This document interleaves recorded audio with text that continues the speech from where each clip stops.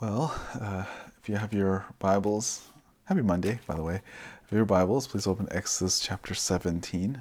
This is a section of scripture where I think we start seeing um, the Israelites begin to see God's provision, but yet at the same time seem to forget that as well. Just the context of what's going on in this book. Chapter 15 of Exodus. This was, I guess, really 14 is when the huge miraculous event of the Israelite crossing the Red Sea happens. This is that they were on dry land, which is important because it wasn't like a muddy path, as some of the liberal scholars tend to think, that it wasn't just like, oh, there was like there's no way the water would have parted. It was just this little muddy path that they happened to walk on, and then a wave just hit the whole bunch of Egyptians. No, this is actually a dry land that they're able to walk on, meaning that this took hours to take place, and which also means that with the hours that has happened, that they actually have all this time to cherish God and His goodness and His power, and just remembering His faithfulness. Chapter 15, they were singing of that. They're singing praises, but right after the song, it seems like they saw God deliver them through the Red Sea, and then they became, I guess, really thirsty, and then they start doubting God and His goodness, and they start wondering, well, would it have been better if we died in Egypt? And the Lord provides them with water. In chapter 16, again, they're grumbling and grumbling and grumbling about what they don't have, what they wanted food, and how Egypt was so much better when they were able to have like pots of meat and all of these different types of things. They complained and complained, and God provided again in the forms of manna. If you remember last week, I said manna is what that word means is what is it. So this is the whatchamacallit food. And the Lord sustained them. And at the end of chapter 16, it says that they sustained for 40 years. So this is something that the Lord just kept providing for. It was a supernatural kind of bread, and that it seems to be like it just gets spoiled the next day. And if you have more, or you gather more than you need, then it gets spoiled. But except for the one that's inside the Ark of the Covenant, the one inside this little Omer, is this unique one that's supposed to be a testimony of God's faithfulness to the Israelites. Now, when we get to chapter 17, we see there's really this question that really comes up. It's like, is God sufficient? In fact, sufficiency is actually one of the biggest reason why people doubt God and His Word. Do they truly believe that God is sufficient? We are in a time where it's not that we claim in a Christian circle that we believe in the the inerrancy of God's word. We think that it's infallible. But yet, for some reason, there's a disconnect between that and its sufficiency.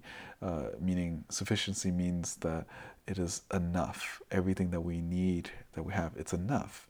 And somehow, it seems that like people deny the sufficiency of Scripture, which in turns is their denial of God and His character.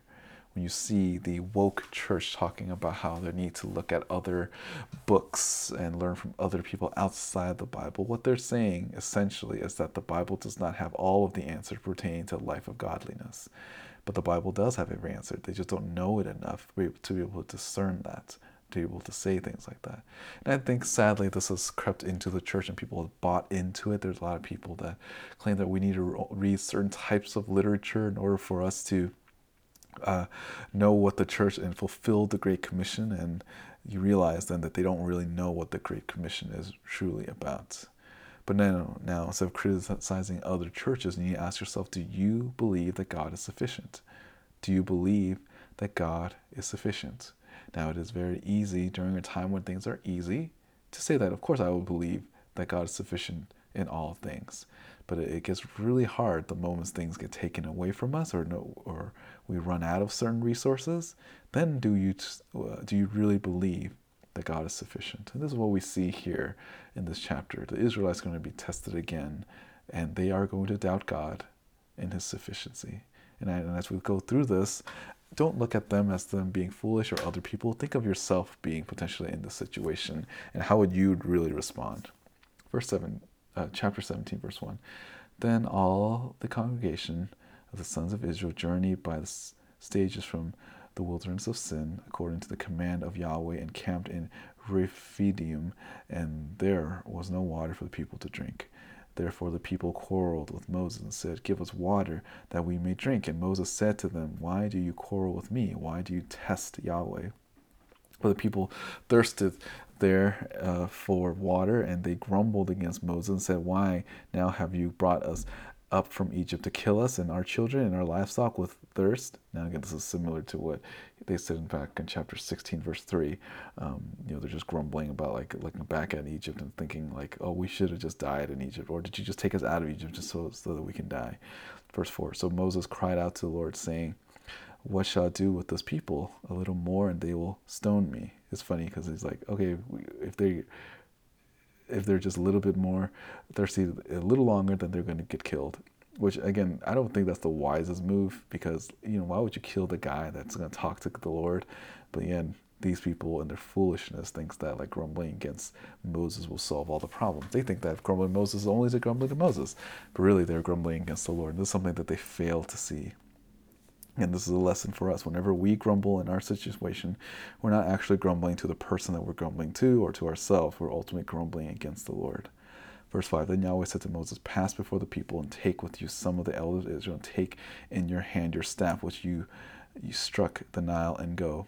And again, the staff is very important. It goes all the way back into the burning bush. And up until now, this is a sign of leadership.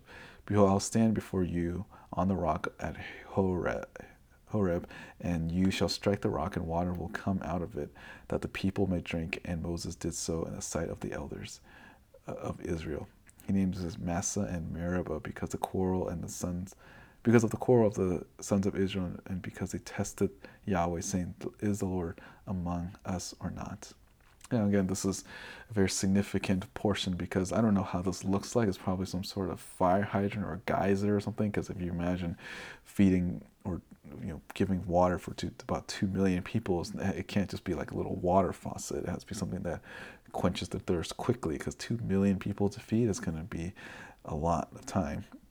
So whatever this looks like, whether it's just like a gusher, like a geyser, or just like a giant fire hydrant, they were able to get provision from the Lord. They cried out to the Lord, or Moses cried out. They cried out to Moses, and Moses cried to the Lord, and the Lord provided for them. Now, again, it's very easy for us to say that when things are easier, but it's harder when those things are being tested. Now, we live in a time and an age where it's possible that our rights will be taken away, and it's going to be hard to be a Christian. And it's those moments you have to really, especially moments now, you need to resolve in your heart that God is going to provide for you. It may not be the way that you expect. It may not even be the way that you want or prefer, but God will care for you because He is all sufficient. You can trust in Him. Continuing on, verse 8, and Amalek came and fought against Israel at Rephidim. Now, this is significant because it's literally the first time Israel went to war. Remember, the Israelites weren't soldiers. Moses may have potentially some sort of background in military affairs, because he was part of Pharaoh's household, but he didn't train these people. This wasn't like the Mulan scene, like I'll make a man out of you, and teaching them how to like hit rocks and grab fish with their hands or anything like that. These are just like normal, regular people with their like shepherd rods and sticks and everything, and then they're going against people with like swords and an army. So the only thing they really have to rely on and to trust in is the Lord.